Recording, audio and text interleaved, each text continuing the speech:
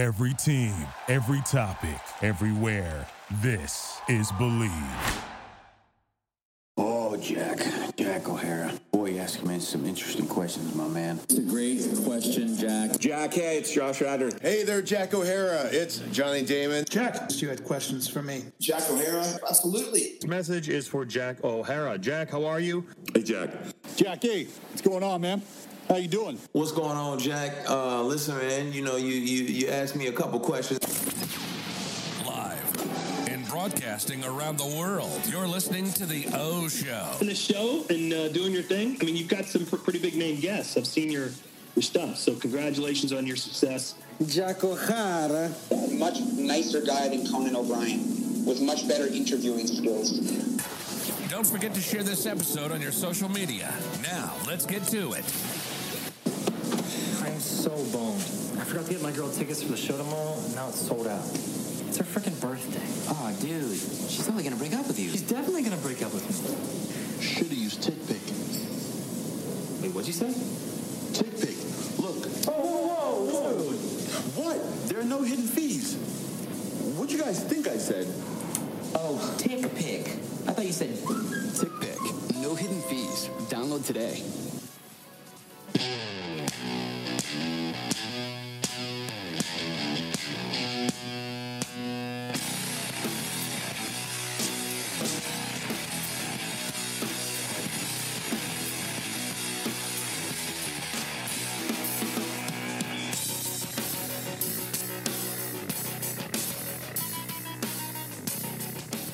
Welcome to the O Show. I'm not Jack O'Hara. No, my name is Zachary Kelly.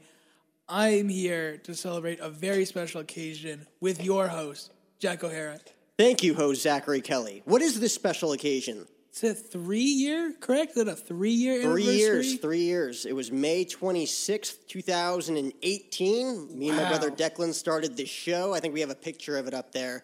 My brother, for whatever reason, his moronic, cynical ass was wearing a Darth Vader mask. Oh, my God. When we started this show in our basement, you could see Mariano Rivera, CM Punk. There's a WWE Money in the Bank briefcase there, a bunch of shirts. We grabbed our flat screen TV from our living room, put it in our basement bar for the show. We looked at each other kind of like how we're looking at each other right now, hit record, and it was just straight silence because we had no idea what we were doing. That's incredible. So what I want to ask you is, obviously, when you first did, you did it with your brother. First question, how long was he a part of it? And two, what was the big motivation that kept you going and wanting to do it even after he left and it was just you by yourself? That's very interesting, Declan. I'm hoping you're listening. Because he was actually supposed to come on last week, and he ditched me for his buddy. He had a tea time or something. So tea time? Yeah, oh so he can't be here today. But he's 3 years younger than me. You know, I was 19 when I started. He was 16. So he kind of just phased out of it. He lives in Nashville, Tennessee. He's a musician. He's doing his own thing. Best of luck to you, buddy. Hopefully we'll have him out here fairly soon. But he just phased out of it, and I told myself from the beginning, I'm going to do this until I can't do it anymore, you know? Like, nobody's going to stop me from doing this. No, I like that. So we're 360 episodes in now, and we're still trying to kick ass in some way. Well, you are doing a great job at that, my friend. So, speaking of that picture, so you mentioned, like, the CM Punk, Mariano Rivera, and all the other, like, knickknacks you have in there. It's funny that you mentioned some names like that because you've been getting some pretty big names on the podcast. Do you have like a particular moment when you like whether it was a big name or like even like getting in contact, even if they didn't make it on the show, where you realize, oh shoot, I might be able to make this a real thing with really cool guests, really interesting guests, and I may make this like something that like people would want to watch who have no idea who I am. Was there a particular episode number or like even like moment in time where you realize, okay, this is something real, this is going to be great? Well, you know, growing up in sports and wanting to be a sports broadcaster, I was able to get in touch with, you know, MLB broadcasters, sports personnel from, like, Barstool Sports. I think Dave Portnoy was, like, the first big name I got in touch with, like, my freshman year in college that would want to do it. But I think this really kind of stemmed from COVID. Not to talk about COVID, because everybody talks about COVID on their podcast these days. I don't want to be one of those people. But because of that, everybody was in their homes doing nothing, and nobody had an excuse not to talk to me. Mm-hmm. It was beautiful, you know? Like, what are you doing? Oh, I'm busy. Like, no, you're not. You're in your house. It's Tuesday at 3:15 work. You know, it was kind of like that. So Jordan Belfort was the first guy I reached out to. That was probably the biggest notable name at the time. At some point last year that I reached out to, he was like, yeah, buddy, I'll carve out 15, 20 minutes, whatever. And then that kind of, resulted in, Josh Radnor, who plays Ted Mosby in How I Met Your Mother, Kobe Smulders, Shane McMahon from WWE, Carol Baskin, who's, I think, everybody's favorite. So kind of, I took advantage of a time that was kind of difficult and rough for a lot of people and kind of molded my diamond in a sense. That's awesome. And we're still going. Yeah, still going super strong. Got you a job. It did. I'm grateful for that. Very, very nice friend you are right there. But one thing I want to go off on that is you mentioned that it was sports was the first thing that, like, obviously was your big passion. You did sports broadcasting for GCU.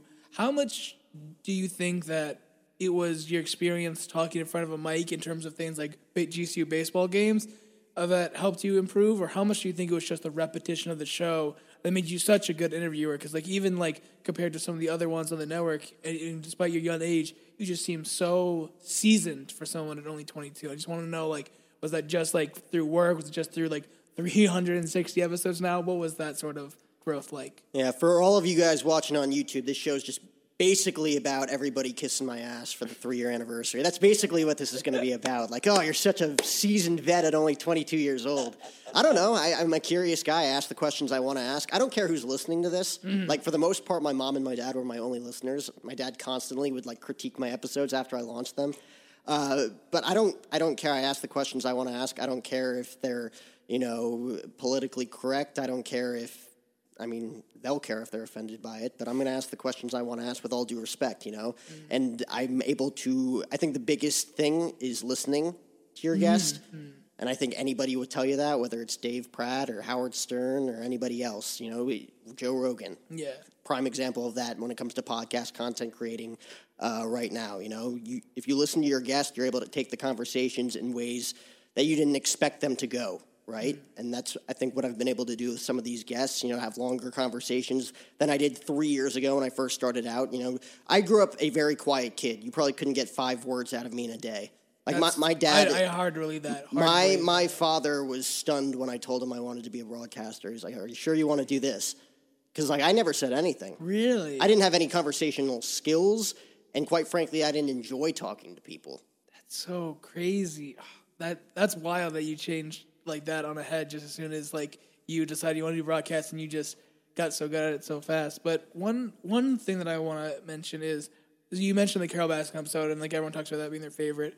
But one of my favorite parts about it, obviously, Tiger King was, like, she had a big name, but you asked her questions about, like, her shelter and, like, how, like, she did it with, like, smaller cats and, like, her stuff, like, that was completely unrelated to, like, the other people on Tiger King. That was, like, her own personal story like that, and just felt that was just so interesting to me because it felt like so different than every other interview she did, where it was just stuff related or adjacent to Tiger King, and that's been a case there at a lot of your shows. So how does the research process go? Because you talked about wanting to ask the questions you want to ask, but how does it, when you, like, have a guest booked, what's the research process so you don't ask them questions, one, that you haven't heard the answer to before, but more importantly, they haven't heard that question before? How do you, like, get to that point? Well, we kind of just talked about it, listening to them, and letting them talk about what they want to talk about. And she probably talks about Tiger King more than anything when she does press, when she does interviews. That's all people want to know, you know?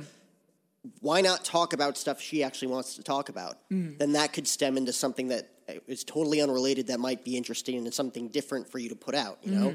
And both sides get a lot out of that, And I think she thoroughly enjoyed our conversation. She gave me a big thanks via email afterwards, just saying, like, that was definitely one of the more unique interviews I've done because we talked about a lot of stuff that I don't normally talk about. So she thanked me for that, which is definitely good to hear from someone like her. Like, I feel like I'm doing my job in that sense. The biggest reward I have in this is asking people questions that they've never heard before. Like last week's guest, David Meltzer, does interviews all the time. Like, he gave me 20 minutes, and I asked him 2 different questions that he's never heard before, and he was just laughing to himself. Like, I love that more than anything else. Definitely. Because now I'm doing something, again, I was a quiet kid growing up, had no idea how to even lead a conversation with anybody. Now I'm able to open up a different side of their brain and ask them things that, again, millions of other people have never asked them before.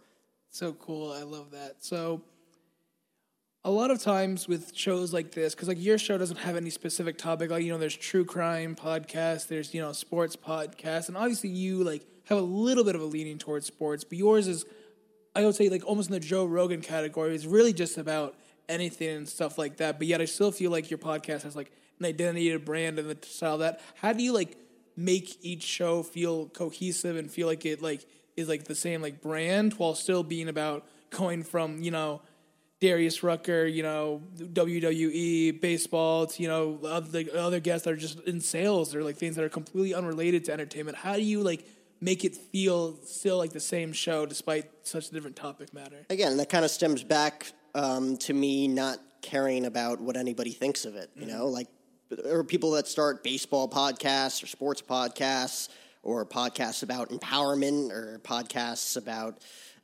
business, and it has to be that exact thing. You have certain segments that you do, you play certain games.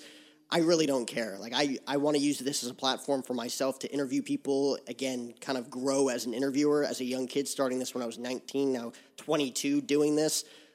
Again, mom and dad listen, my sister Megan, my brother Declan, they listen. You listen sometimes, at least you tell me that. I feel like you have to tell me that. I do listen. I do only listen to the sports ones. I will be honest. That's just my But again, I interview people that I want to talk to. It doesn't stem from like, oh, what's my audience going to think? Yeah. Like, again, whoever listens to this, thank you. Like, that's why we're in the position we're in today. The fact that I've been able to grow this into what it's become, and I hope to grow it even more.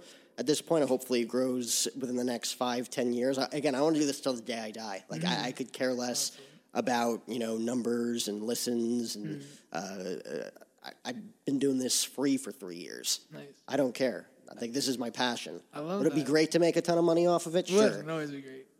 But, this is a passion thing for me, and I don't think that passion's ever going to die in that regard, because I love storytelling, and I love getting to tell people stories, and hopefully that molds into something bigger that's on the horizon sooner or later.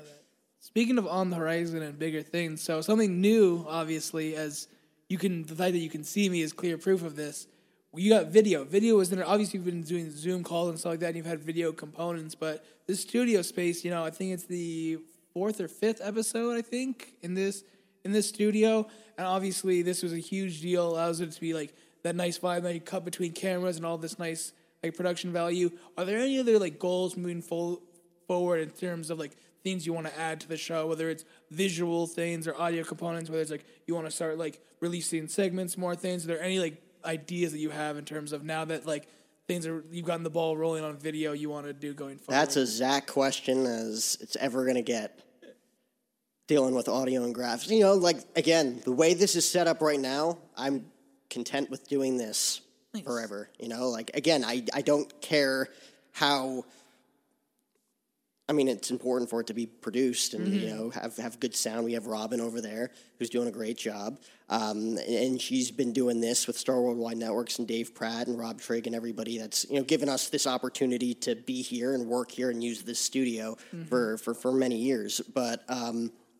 again, like it's all about, me doing my job as an interviewer, making sure that my guests are as comfortable as they are, making sure they're having a good time as much as I'm having, Because like you can tell whether they're there to promote something and they just want to get in and out, or if they're there and they're genuinely happy to talk to you. Because again, doing 300+ interviews, you've seen almost everything. Yeah, not quite. I think my favorite moment is like when they come in thinking they want to be in and out, but then like you see that moment where they're like, where like you ask them a question or something like that, and they're like, oh, this is a conversation I want to stay in there, and it goes a little bit longer than you should and stuff like that. I think that's great. That's how you know an interviewer is doing their job correctly. Speaking of like interviews and stuff like that, are there any moments, because with the last show it was all about like coaching and stuff like that in terms of life and sales and like improving yourself. Is there any episode when you were listening to an actor or a baseball player or a commentator where like you asked them a question and you got an answer that not only you didn't expect, but changed the way that like you approach things? So like it didn't sound like a cliche, like just like motivational thing where it's like that's gonna stick with me. Like that's like obviously like you have questions that stick with the guest, but have you ever got an answer that's really stuck in with you? I mean, there's a ton. I can't think of one off the top of my head, but there's been a ton of guests over the past few months that I walked away from those conversations inspired, and that makes me hungry to do more conversations like that. Chad Michael Murray, who's an actor, his big thing was One Tree Hill. I don't know if you ever saw that show growing up. But, he kind of talked about some of his past acting experiences, kind of how he molded it as a dumb kid pulling pranks on set that cost him thousands of dollars. And he was able to use that and, be like, never do that, And Sean Prez, who's a great guy, he's a music producer, was P. Diddy's manager for almost a decade. Talked about, some of the grinding moments in his life, kind of starting out and not making any money doing what he loves, but, telling himself the money will come, and it did. Now he's making a lot of money. And I think that's probably the biggest thing, working in podcasts, working in radio, working in broadcasting, you're not making a lot of money, but you're doing what you love.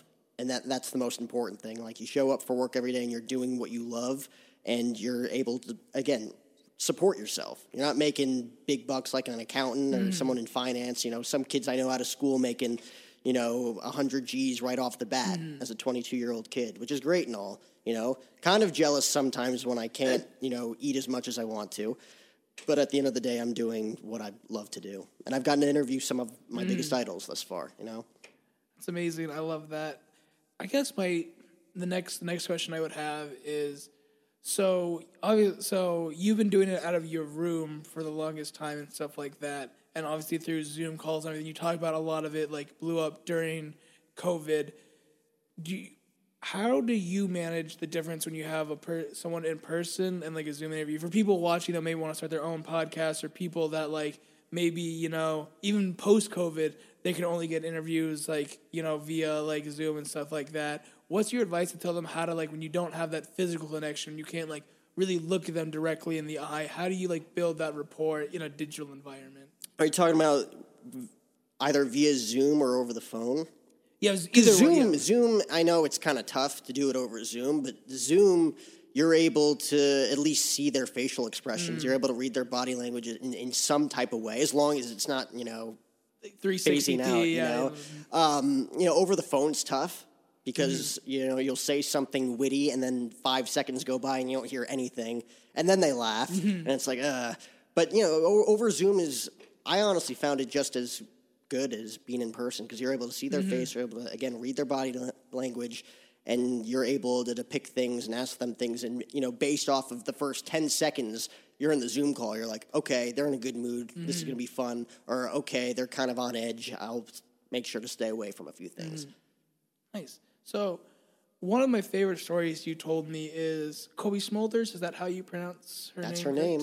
So, you told me that how that came about is you were supposed to get like a 1 minute, I think, thing in there. And you were just sitting there, if we have an example, just sitting there on your phone like this. And then it was about to be your turn to start. And then, like, just buffer. And you told me. For 35 minutes. So, my hand fell asleep. I couldn't even move it. Which, one... That's incredible that it somehow took 35 minutes. But the fact that you stuck the 35 minutes, she's like, oh my God, I'm so sorry. And like, there's a little like timer that had the one. She's like, oh, let me change that. And she changed it from 1 to like 15, 20 minutes. And that's how you got the real thing, full piece you got with her. I just think that's such a great moment of tenacity, like the ability to be like, no, I'm this is an opportunity. I don't care if my arm feels like it's about to fall off.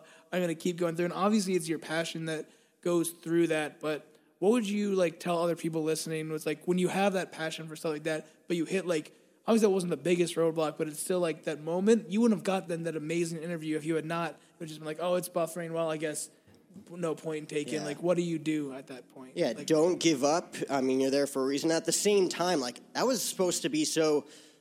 Her publicist is the same publicist as Corey Taylor, who's the lead singer of Slipknot, and I got a chance to interview him. So as a thank you for that, he's like, yeah, we have a few meet and greets coming up virtually over, iPhone, Zoom, whatever.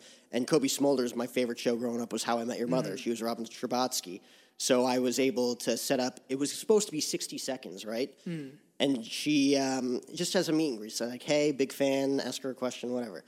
And she had me waiting for like 35 minutes. Like literally my hand was like this for 35 minutes, falling asleep. I'm like, she's going to show up at any moment now. But as the time kept going on, I'm like, oh my God. She finally showed up on the screen.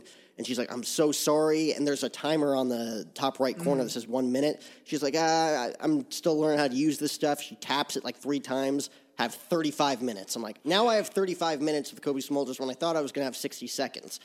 And as not a seasoned interviewer, but, enough experience to where I'm like, okay, I know what her career is about. I'm a big fan of the biggest show that she's ever done. This is going to be fun. And it was just a casual conversation because she was such a sweet girl, too, like sweet actress who was very nice, asked me a lot about my life, too, as opposed to me just talking about her and her career. She's done a lot of those Marvel movies. She's Captain Hill in the Avenger movies with Samuel L. Jackson. And she was just great talking about, what her thoughts were on the show because there's a lot of people that were kind of skeptic of the final episode and the series finale of How I Met Your Mother. And we actually have a snippet of that show. That was episode 262 of the podcast that we did in the fall with Cobie Smulders. Again, she portrayed Robin Scherbatsky in How I Met Your Mother. She was Agent Hill in the Marvel's Avengers series. So let's take a listen. This is Cobie Smulders on episode 262. Sarah. How's it going? Good, how are you? Not too bad. Thanks so much for doing this. I'm a big fan. Oh my gosh, I'm sorry if you were waiting. This is my first time doing any kind of weird timed conversation, but I just keep pressing this plus button because I don't like it. It's all good. It's all good. How are you? I'm great. How are you doing? Are you in where are you staying? Are you in LA, New York? I am in the Los Angeles of California. Sweet. How's everything over there? It's fine, it's fine. Life is what it is. How are you and where are you? I am in Phoenix, so about 6 hours south, north, wherever. Yeah. Things are probably the same. Yeah, but it's much hotter where you are, dude. You're in the desert, I feel. It's nuts. It's it's 90 degrees right now and there's no sun. It's just pitch black outside. That's so weird. I love it. Did you grow up there? I grew up in New Jersey. Whoa, so this is a big change for you. Oh, yeah, right outside Manhattan. So, of course, I was a big How I Met Your Mother fan growing up. Oh, yeah. Probably get that all the time. I know that's How probably old are you? What age did you find it? What age did it come to you? Because you're younger than I am. Yeah, so when you guys started, 2005, it was about... I was 6, 7 years old, so I probably discovered it as you guys were wrapping up. So I had to catch up. Right. It's so weird to me. I will meet somebody, a kid who's 13, and they're like, "Yeah, oh my God, How I Met Your Mother, I love it." I was like, "You were not born, bro. When we started the show, you were not in existence." I know. And that's so wild. That was the one thing I kind of wanted to pick your brain about was the series finale. So, tell me what you think. From the fan, so I personally loved it. I know there's a few of my buddies that I watched it with. You are not one of. You are the very few. One of the very few. That's what I was going to say. There was a ton of mixed reactions for it, and you being one of the stars of the show, What did you think about it when you first got that script? Because the final episode, to me, you guys could have done 15 more seasons on that last episode alone. It's 9 years was, I think, enough. I mean, I think first of all, we were super lucky because it's so rare. First of all, when you get that kind of a job, you think we're going to shoot a pilot episode, which is the very first episode, and that'll be it. And then we were lucky enough to get 13 more episodes, and then we were able to get a full season. And then it just kind of kept going. So it is such a rare thing to, in that first season, we shot video of the kids responding about, you think you're into Robin or whatever it was. Right. In a minute. And we shot that in the first season, right? And then you cut to 9 years later, and you're able to air that, and you're able to do that whole story with that bookend is very, very, very rare. Yeah. So quite honestly, I was so in it that I wasn't thinking about. I think what was happening in the final season is there was a lot of pressure about people can't find out about this. Right. There was a lot of secrecy because you have to understand our show was never, when we were doing it, it was never a huge hit. So there was never a demand for what's going to happen and spoilers. There was no spoilers. We were able to do our job and kind of go to work every day and people like the show. But that was the first season that we were very aware of scripts getting out, right? Like ruining kind of the show for everybody. And I think that's kind of what sped up the timeline, like having like that last episode where it was like, and then this happened, and then this happened, and then this happened, because I think they were so nervous about it leaking. Right. And obviously, I don't know how they would have done it with all the information now, or the general consensus now, but I mean, I think that their story was always like it was Robin and Ted, and he's the one telling the story. Right. But so much time had passed, and people became really into other partnerships, and so I think it was strange for some people.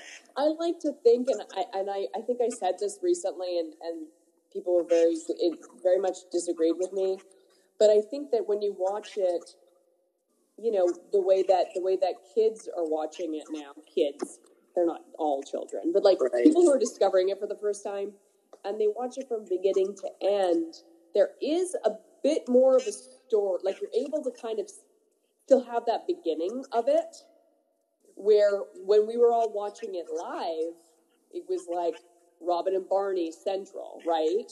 Right. So it felt weird to then turn back to that. But I think I've heard from people that is the takeaway, that they understand that is the story of it from the beginning. That was very long-winded. I'm sorry. That was a very long answer. It's all good. I mean, my second follow-up to that would be like your favorite storyline overall. Because like you said, like Ted ending up with Robin in the end, like I think that's what everybody kind of assumed, even though you were dubbed Aunt Robin after the first episode, but still people kind of assumed that that's the way things were going to end. But what was your personal favorite storyline from that entire series? I mean, on a selfish level, I loved the Robin Sparkle stuff. Yeah. Because it was so weird, and it was so strange to be like, I think it was second season, and they kind of came at me and they were like, we're thinking about making Robin like a Canadian pop star from the 80s. And I was like, what? Like, okay. And then it all just kind of like came out, and it all just kind of happened, and it became so beloved that it was just, and it was honestly, it was so much fun, like shooting, because we shot 3 days. So we would shoot Wednesday, Thursday, Friday, which is, by the way, the best job in the world. Oh, yeah. But because of this shooting a music video on top, we shot like Monday, Tuesday, Wednesday, Thursday. And it was just kind of like magic to be like, we're taking the whole day to shoot this silly music video. It was just so strange and joyful. You know what I mean? Like it was just really fun. So I loved that. I loved any time that they infused music into our show. Carter and Craig, who are our creators, they were in a band. They were like in a college together, and they sing like the opening, the ba ba ba ba ba ba. That's them. That's their band. And so they always would like kind of infuse all of these cool, like obviously Neil is an amazing, you know, he's a Broadway musical theater actor, and Josh is too. But so there was that ability there anyway. So I always loved the episodes where they did that, with Robin Sparkles especially. Do you ever get people that just come up to you and just start blasting out, "Let's go to the mall"? Because that's like not so much anymore. I used to, like, every time I do a panel, it comes up, but not so much anymore. It's kind of becoming a thing of the past, I guess. You got to bring it back. I brought it back tonight. Well, yes, thank you. Thanks so much for taking time out of your night. Thank you so much. Stay safe. Yeah, you too. Thank you so much. That one was one of my favorites. It kind of got the ball rolling for some of the other ones that kind of have come in the last 6 or 7 months. No, that one was great. You know, same hat, but no beard. You know, the saying goes, some things change, but some things stay the same. I like it. Adapt or perish, baby. Adapt or perish. So, the next thing I want to ask you is, 3-year anniversary, 360 episodes. I know it's hard to pick when a favorite child when you have like 2 or 3. I'm asking you to pick between your favorite of 360 children. I don't think any parent would pick between 2 or 3 children. You know, I think every parent would say, "Oh, they're all my favorite." But you know? they have a secret answer, and I want to know your secret answer. What is your secret favorite Osho child, Mr. O'Hara? I don't know if I have one specific one, because again, there's so many, but some of my favorite interviews are the broadcasters. And there was one specific broadcaster, his name's Todd Grisham. He broadcasts for the UFC, he broadcasts for Glory Kickboxing, and he used to broadcast for the WWE. Now, broadcasting for the WWE is a completely different element because you have Vince McMahon in your ear. And Vince McMahon, I've never met the guy, I've never worked for him, but from what everybody says is that the guy is a micromanager, like the micromanager, does everything himself. He wouldn't ask you to do something he doesn't know how to do himself. He probably knows all the live production. He probably knows how to do sound, audio, video, camera work. He probably knows how to do everything. So he's constantly in this guy's ear, and if you don't say something verbatim, what you said, you just hear it from him. So this is one of my favorite podcast segments. This was episode 296 with sports broadcaster Todd Grisham talking about his experience with Vince McMahon. He'd talk to you throughout the fight. He'd tell you exactly what to say. And if you didn't say it verbatim, if he said, "This guy may be the greatest to come out of Haralson County, Georgia." If I said, "This guy may be the greatest ever to come out of Haralson County," you didn't fucking say Georgia. God damn it, that's not what I fucking said. While you're still calling the match. Hey, well, in a clothesline, while this guy is just completely undressing. You're the worst commentator I've ever fucking hired. No chance of that. On the specific instance where you were on the mic and he was saying something so distracting that you were like, holy crap, like, is this really happening right now? This wrestler named John Morrison. Yeah. You know, parkour training, you know, that kind of surfer dude. And they loved to integrate the WWE magazine at the time. So any stories they write in there, he would love it if you said, "Hey, in the latest WWE magazine, John Morrison talks about blah, blah, blah, blah." Well, in the WWE magazine, he talked about how he loved poetry. And in fact, his finishing move, which was Starship Pain, he wrote a poem about Starship Pain. So in the middle of the match, he does something, and I say, "Hey, John Morrison, in the latest edition of WWE magazine, wrote a nice poem and described where his blah, blah." And Vince McMahon gets in my ear and goes, "Did you just fucking say that our number one heel writes fucking poetry? What the fuck is wrong with you?" And I was working with JR, who's a legend. "JR, start talking. Todd, shut. You're not allowed to fucking talk anymore. Shut up." So I just sit there. The match happens. I don't talk for like 8 minutes. JR says the whole thing. The match ends, and he goes, "All right, you can talk again." Can you imagine Joe Buck calling the freaking World Series in the 4th inning? The producer says, "Don't talk until the 6th. That's what he told me, just because I said that John Morrison likes poetry. Just because you did your homework, really? Yeah, I did my homework. I did what he told me to do, and I got punished. You know, I know you couldn't hear what he was saying in that, but it was basically, if you didn't say what Vince was saying verbatim in your ear, Vince would just go off, "You're the worst fucking commentator I've ever hired. God damn, that's not what I said." How do you broadcast when you have that in your ear? That's so much pressure. I'm curious what like being like related or like a personal relationship with Vince McMahon is like. I'm curious what that would be like, considering that's how he treats like the professional relationships, what those personal relationships would be like. Well, that's a great segue, Zach, because I got a chance a few weeks ago during WrestleMania weekend to be a part of some media coverage. Got a chance to ask his son, Shane McMahon, a few questions.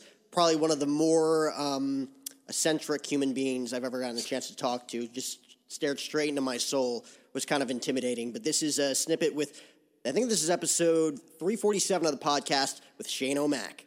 So out of all of these moments, like, what is your favorite WrestleMania moment? No, I guess it goes back to WrestleMania 1, when the first ding, ding, ding was heard, and it started this franchise. I mean, you have so many to choose from. I mean, coming back, jumping off the top of the cell against Taker at WrestleMania 32. What was the tougher bump for you? WrestleMania 32, jumping off the cell in front of 100,000 people, or jumping off the cell against Kevin Owens knowing that Sami Zayn was going to pull him away and that you kind of had to dodge both those guys? Well, Jack, definitely WrestleMania 32, coming off the top of Hell in a Cell, was the most devastating, also the most exciting for 100,000 people, including my kids, which was a very special moment for me. And of course, that's obviously a special night, you know, your first Mania back. And this is going to be the first Mania without Pat Patterson, who I knew you were great friends with, very close to your family. What's that going to be like, and what was your favorite Pat Patterson story from, you know, your entire life, I guess? Well, there are so many, but I miss Pat today. Not being here. A very, very close friend of mine and my family. Yeah, so that last question I asked him, Pat Patterson, who's one of Vince's probably closest confidants, kind of his right-hand man for many years, passed away last year, I think. And I asked him what his favorite WrestleMania moment was with Pat, because this WrestleMania was the first without him. Mm-hmm. And he started tearing up, and I had no idea what to do. And everybody else in the conference room afterwards was like, nice job, you made Shane McMahon cry. Oh, my God. So, did you... When he, like, cried in that moment, like, obviously you experience a lot of different, like, emotions on that show. Is there any other... So, on the other side of the spectrum, obviously there's a lot of, like, that's a huge emotional moment, and, like, you didn't want him to, like, you don't want to, like, offend him and everything, but that's, like, you got him in a vulnerable moment, and it was, like, a really unique thing. You, like, something that was... You asked a question, like, on a subject matter that was, like, close to him. Is there anything on, like, the other side, where it's, like, because a lot of the podcasts, like, information, but sometimes you're just emotional, like, sad moments like that, but on the other side, are there any, like, moments where, like, you really laughed or a guest that you were just like, they're like comedic timing, whether it's on the show or just stories they told or just like their career itself, like that you just like, that had the other side where it's just like, instead of that sad moment, it's that like laughter, that like moment of relief. Well, it's funny you mentioned that, Zach. Another great segue to another snippet, but this interview was probably one of my favorites because I didn't know what to expect from the guy, and he turned out to be probably the nicest guy I've ever talked to. Gave me a ton of advice when it comes to being a film person and writing scripts as a screenwriter. He started as a writer for Saturday Night Live. He's obviously one of, you know, the quartet when it comes to Adam Sandler, David Spade, Chris Farley back in the day, Chris Rock, and those guys. You know, he's got a new movie coming out soon that he's actually filming out here in Scottsdale called Daddy Daughter Daycare. That's going to be coming out probably sometime next year, maybe 2 years from now. But this is an interview I did, and again, great guy. He called me handsome like 3 times throughout this interview, so I got to give him credit there. This is episode 308 with Rob Schneider. Jack. Rob Schneider, how's it going, man? How's it going, Jack? Where are you, handsome man? Where are you? I am in the heart of Phoenix, Arizona. Hey, I'm your neighbor. Really? Are you here? I just moved. Well, I'm in Tennessee right now. I'm in Nashville. Oh, so my brother lives in Nashville. I'm playing at the Zanies for we have 15 shows here we're doing. Oh, that's sweet. So I know a lot of stuff is opening up down there now. Well, you're in a Republican state. I'm your neighbor, and thank God I moved out of California. I couldn't take it anymore. The problem is a lot of assholes like me, Jack, are moving there too, and they're voting the same. So let that be a lesson. Well, thanks so much for doing this. I know we don't have a lot of time, so I kind of wanted to pick your brain about one question. Yeah. What? You know, Benchwarmers, probably one of my favorite comedy movies of all time. Big baseball fan. You guys, you know, you get to whack a bunch of mailboxes with a Hall of Famer in recognition, right? Yeah. So, just overall, that's got to be one of the coolest things ever because you get to whack a bunch of mailboxes with a Hall of Famer, some of your best friends, and you know, Spade and John Heater. Like, how was that experience for you guys, and how was it for him? Was he very open to doing it right away? You know, I always thought, you know, here's the thing, Jack. I always thought to myself, how are we going to get Reggie Jackson? Yeah. He's a Hall of Fame. Like, these guys are dying to be in movies. They don't get offered movies. They get typecast. You know, I get typecast as a comedian. He gets typecast as only a baseball, you know, as Mr. October. So when he's offered and paid to go out, and we took him out to dinner and everything, he loved it. He was so happy we couldn't get rid of him. He said, what are we doing tomorrow? I said, that's it. That's it again. But he was able to tell stories, and he told me, so the cool thing about it, Jack, was he was able to say to you know, Mr. Steinbrenner, He said you don't get paid for the season. You get paid for those 17 games in October. Yeah. All the way through the World Series. And so I said, you're either you get paid for those 17 days in October games, and that's it. You're either the World Series champions or you're a loser. And that's it. So you have to deliver in the clutch. So it was just cool to be around somebody like that who really did deliver in the clutch. And he looked like he could still play. Oh, yeah. I mean, he has that self-discipline factor. Were you guys actually just in a random neighborhood, just whacking a bunch of yeah. Well, the thing is, we put up our own mailbox because if you hit something metal, you're going to get hurt. Oh, yeah. You're going to really mess yourself up. But when they put the nice balsa wood together and a little stick that it was fun. I mean, literally, it was hard because I was 40 at the time. I was 40 years old. So 40, your healing and recovery time is a lot. That's why baseball players, at 40, it's over. It's over unless you're Tom Brady for some reason. Oh, yeah. So it was the recovery. That was the hardest part was because I would pitch, and then you take a couple of days to recover. But I had this Chinese doctor that was Shaquille O'Neal's doctor, Dr. Shen. And I tore my shoulder because the director made me pitch 2 days in a row without, the 3 days rest minimum. And what it does is he just pokes your back and then bleeds you like a stuck pig. Oh. And then, but then the healing comes in. So that's it. That's why Shaq worked with him. Shaquille O'Neal was the guy that got hit in the stomach every game, 50 times. And he never told anybody that was his weakness, but that was. And so he would need to literally get bled on his stomach so the bruises would heal faster so he can play again. And one time Kobe Bryant twisted his ankle and he said, he's not going to be able to play in 2 days. He went and saw Shen. Shen bled his ankle. And then he did play and scored 32 points, and then they won the championship. That's nuts. I've never heard that story. Yeah, it's acupuncture, but it's acu with cupping and extraction. But I'm just telling you, I hurt myself on the animal, and they think, oh, the movie's over. But that's when they got Shaq's doctor, and he worked on me from midnight till 3 o'clock in the morning. And I had an old injury. So those old injuries, it's good because Western medicine doesn't know how to deal with a tissue injury like that. And you can't do surgery or you're screwed forever. But did you play baseball? I did in high school. And then that's fun. I could never grow, so I was like, all right, in college I'm going to become a broadcaster, and that's what I'm setting out to do now. I'm broadcasting, I'm acting, I have a film minor, I'm screenwriting, maybe trying to dabble into what you do, maybe not at the high level that you do it, but... No, don't limit yourself. Just whatever the thing is that you're most excited about, focus on that. Keep an open mind to it. Because the key to it is you have so many hours in the day. Put it towards that. And the thing that's most exciting to you. If I'm broadcasting, you got to start that young, while you're now, Just, I would say for me, just clean yourself up. You can shave, you're a handsome guy, clean everything up, shorten, and just get out there and start putting yourself in that position to do broadcasting. And just shoot your stuff yourself. That's the key. You can actually shoot stuff, edit it, and put it out there yourself and get that going. And then show it to a local news channel and see if you can get on there. Because, those guys, they're dying to get people because they don't pay worth shit. But what you need right now is experience, not the money, just to get out there and do it. So do the thing and screenwriting is great. I would just say, if you like a movie, find the movie that you like and go online and get the script for nothing. They'll give it to you, or it's $5. Then read it and learn the structure of the script that you like. And then read it until it doesn't become, you're not excited by it anymore. You're just seeing how they put it together. And then that will be, you can open up and then figure out what to do there, Oh, yeah. Did you, in your experience, when, first starting out, because I know you were a writer with SNL starting out, when you were writing some of your first screenplays and feature films, do you look back at any and oh, my God, that was, abysmal? I'm sure, everybody has stories, but, were there any specific ones that you look back on and be like, man, that was really embarrassing? Not in a funny way, but that was really embarrassing. There's some scenes in Despicable 2 I wish I wouldn't have done. There's some things me wearing a diaper isn't exactly a macho thing. But you just have to, it's experiment.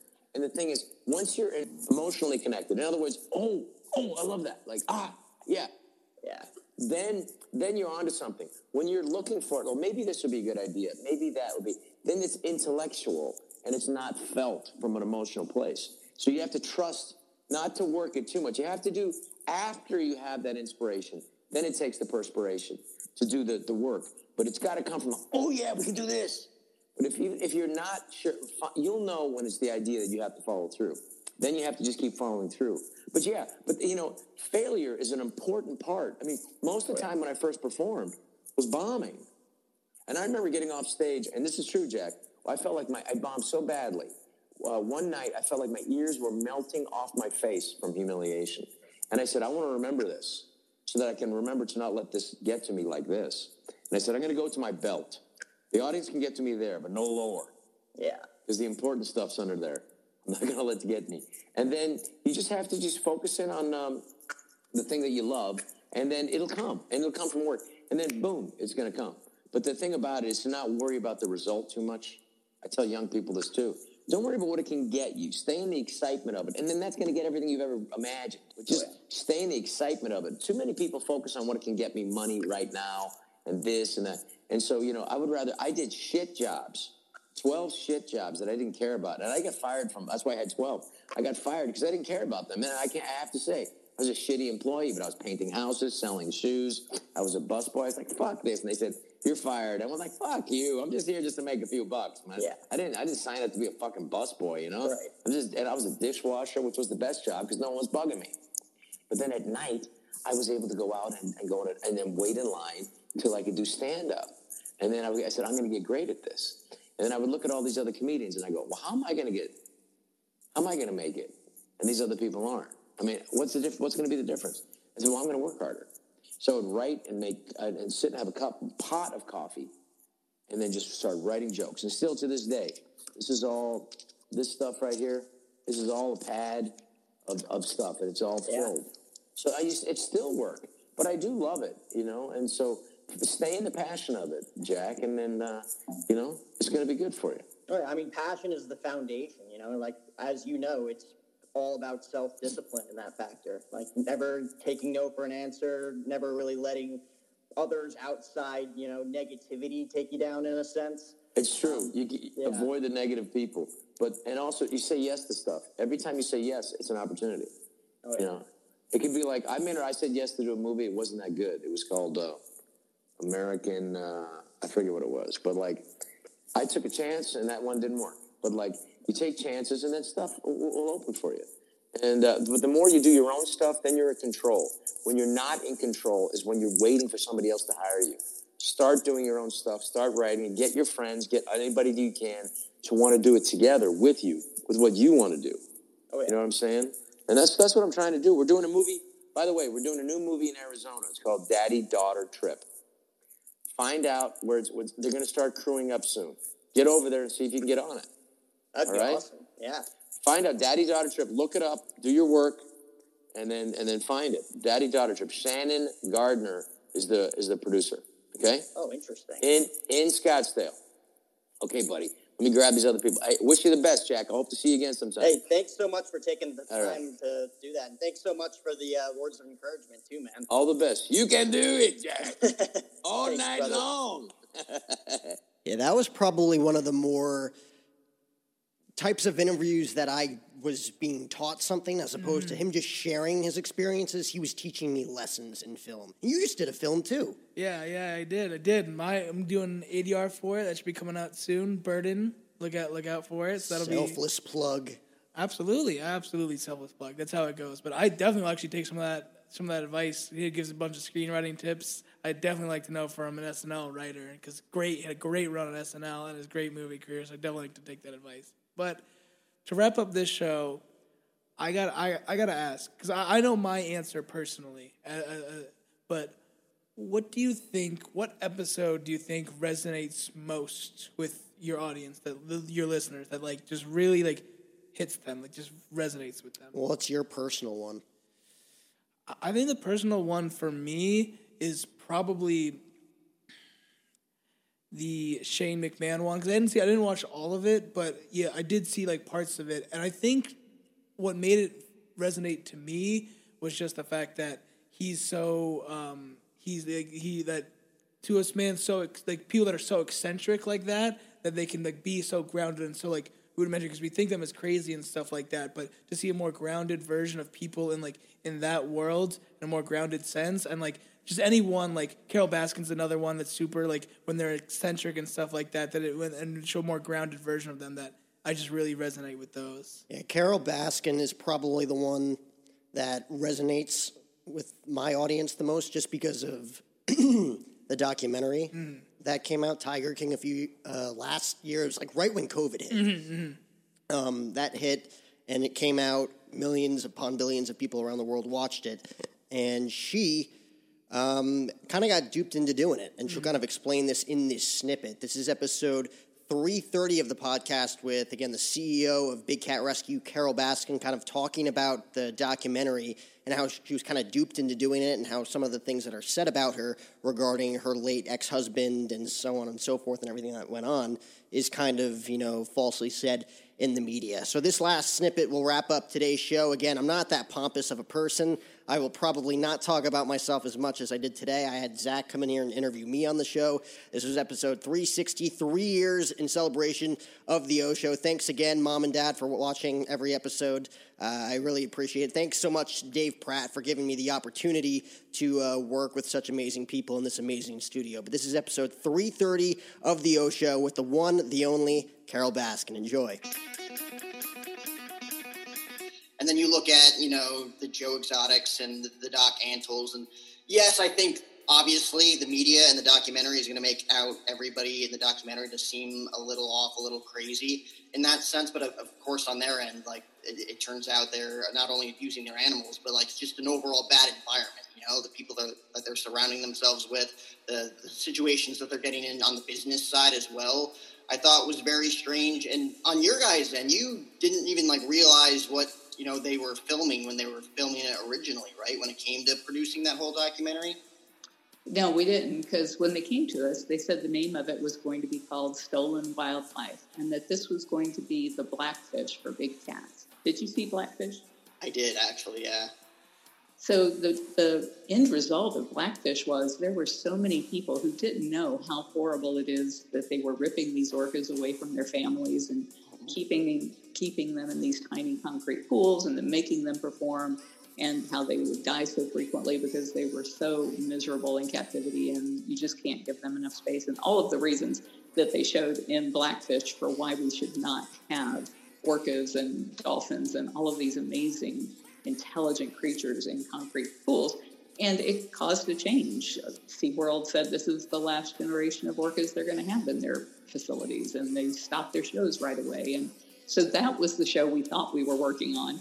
And when everybody else was seeing the same thing we saw in 2020, the teasers coming out for Tiger King, the producers of the show we thought we were working on had told us, when they would ask me questions about Joe, I'd be like, why are you asking questions about him?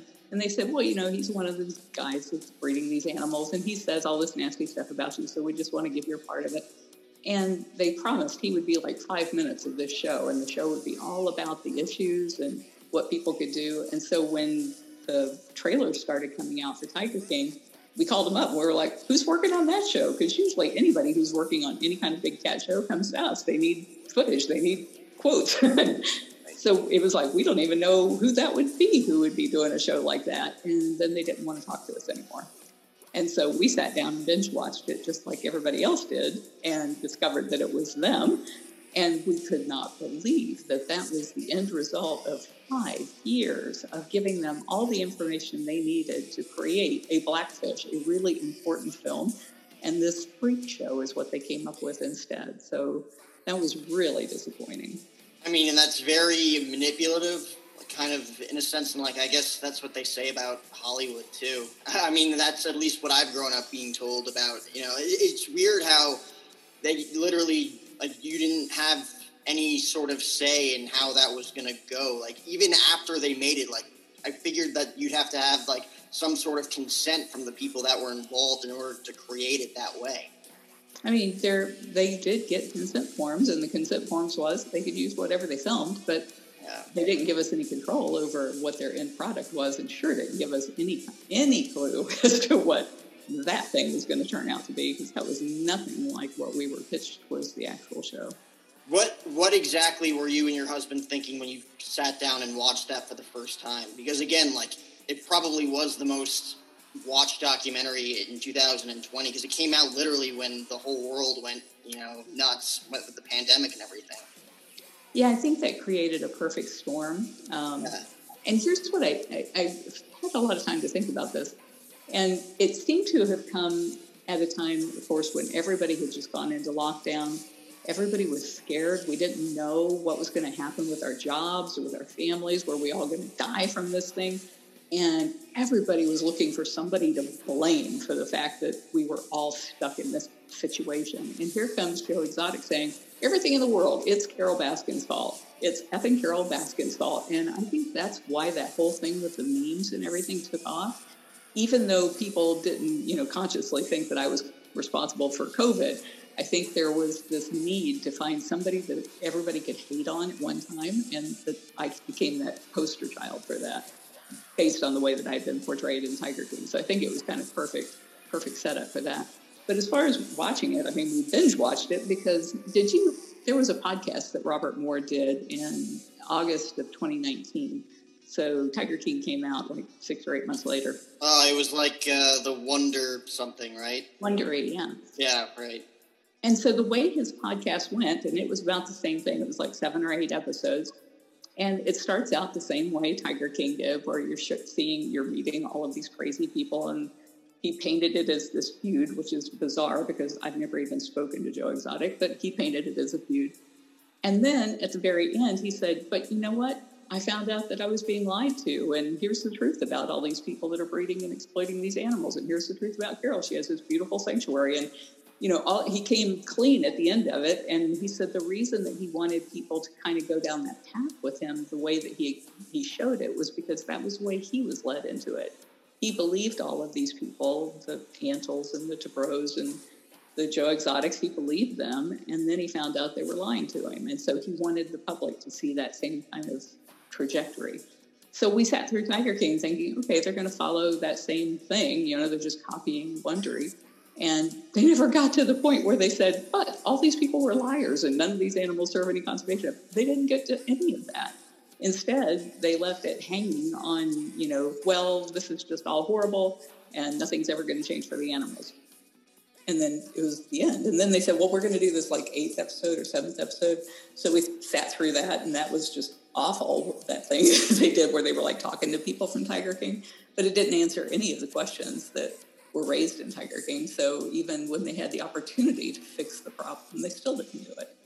That was my biggest takeaway after finishing that. Like at the end, it was more about, this feud between Carole Baskin and Joe Exotic. And it was not about the animals at the end, and even a few of the people that were interviewed on his side were like, this has gone far enough when it comes to being about two people that it shouldn't even be about. It should be about the animals that, again, are either losing their lives or being abused or are currently in the wrong situation that they shouldn't be in, which I thought was and again, like from the media side, that's what makes good TV, especially in a time where everybody is stuck in their homes doing absolutely nothing. They need something to, again, binge watch and look at and analyze and see, like, okay, like, oh, I saw this, I know exactly what's going on now. Like, I feel like a lot of people jump to the conclusions just like, oh, my God, like Joe Exotic, Carole Baskin, Doc Antle, what they're doing, whatever.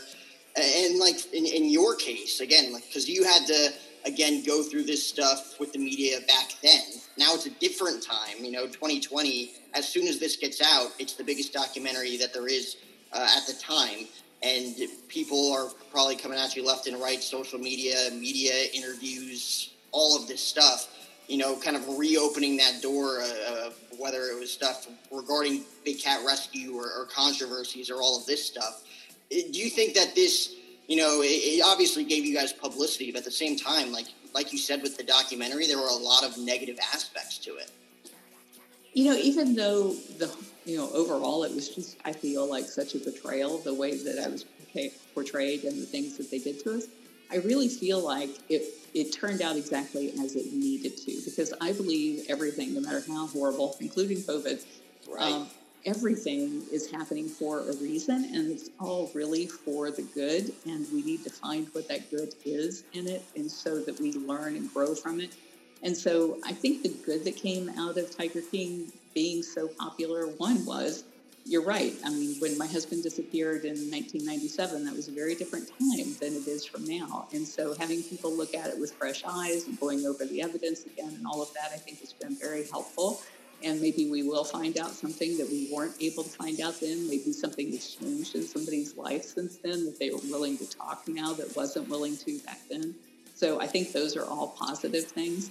And I think the platform that I have been given by the media, by virtue of the fact that everybody wants to rehash Tiger King, they have at least given me the opportunity to try and bring it back to the animals and to say, you know, that was a dumpster fire, and I'm glad you enjoyed it. But here's what's important: we're going to lose the tiger in the wild if we don't do something like right now. And the very first thing we have to do is stop the cub petting, because that is what's driving all of the breeding, discarding, and that's growing the market for their parts and for their derivatives that are putting pressure on the wild population. So that's why we have to stop it right now. And so I don't think I ever would have had that level of exposure to the media had it not been for being portrayed as some villainous, money-grubbing, tiger-loving, husband-killing bitch. Thank you for listening to Believe. You can show support to your host by subscribing to the show and giving us a 5-star rating on your preferred platform. Check us out at Believe.com and search for BLEAV on YouTube.